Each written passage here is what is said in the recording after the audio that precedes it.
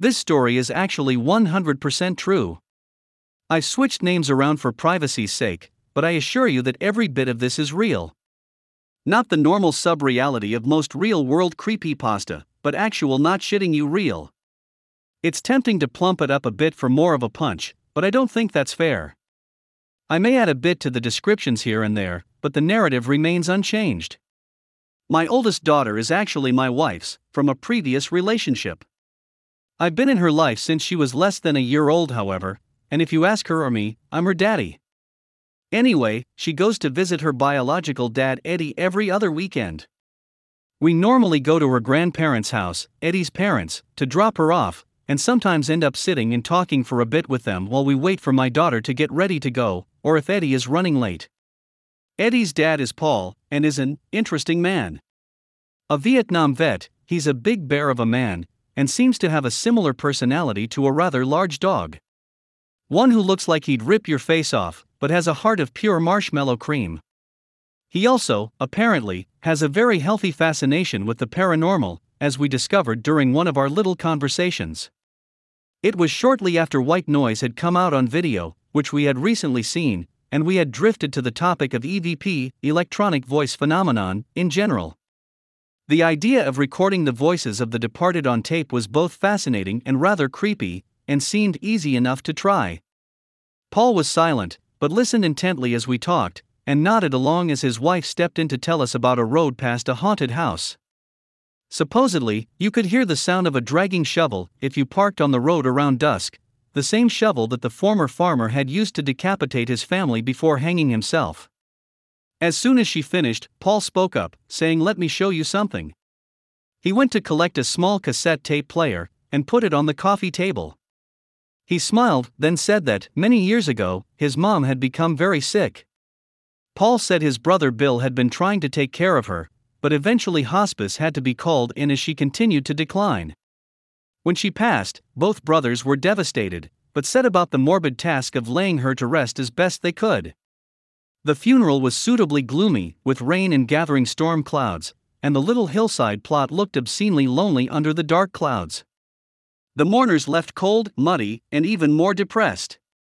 The storm hit hard that night, pushing trees and knocking out power for a good portion of the area, Paul's house included. They spent a candle-lit night listening to the wind howl and the rain claw at the windows. In the morning, Paul woke to his now-restored phone ringing. Bill was on the other end, sounding very worked up, and told him he needed to get over to his house right now. Paul asked what was wrong, but Bill just said it'd be easier if he just came. He dressed quickly and set out, sidling around trees, downed power lines, and work crews. Bill was waiting on his front porch. He quickly pulled Paul inside, asking if he'd gotten any calls last night. Paul said no, that a tree had taken out all his lines, and they'd just gotten service back that morning. Bill said that, after the funeral, he'd driven around for a while, just clearing his head, or trying to. When the weather turned especially bad, he'd headed for home. As he'd gotten out in the driveway, he'd heard his phone ringing inside. Bill ran in, just in time to hear the beep of the answering machine as it finished taking a message. Before he'd been able to take off his soaking coat and shoes, the power had died, and he'd been unable to check his messages until that morning. As soon as he'd listened, he'd called Paul. Paul tapped the cassette player on the coffee table. "This is the tape from his machine." He wouldn't tell me what the message was, wanted me to tell him what he heard. He grinned that one smile that people use around a campfire in the gloom of night, and pressed play. We leaned in as smooth static started from the tape. After about 20 seconds, a strange gurgling noise started. It's hard to describe, similar to thick, sludgy water moving through a confined space, like a narrow pipe or drain. It was sloshing and bubbling, and very bizarre. This went on for about 8 seconds, then there was a sudden gasping noise. A voice came on, and it was chilling.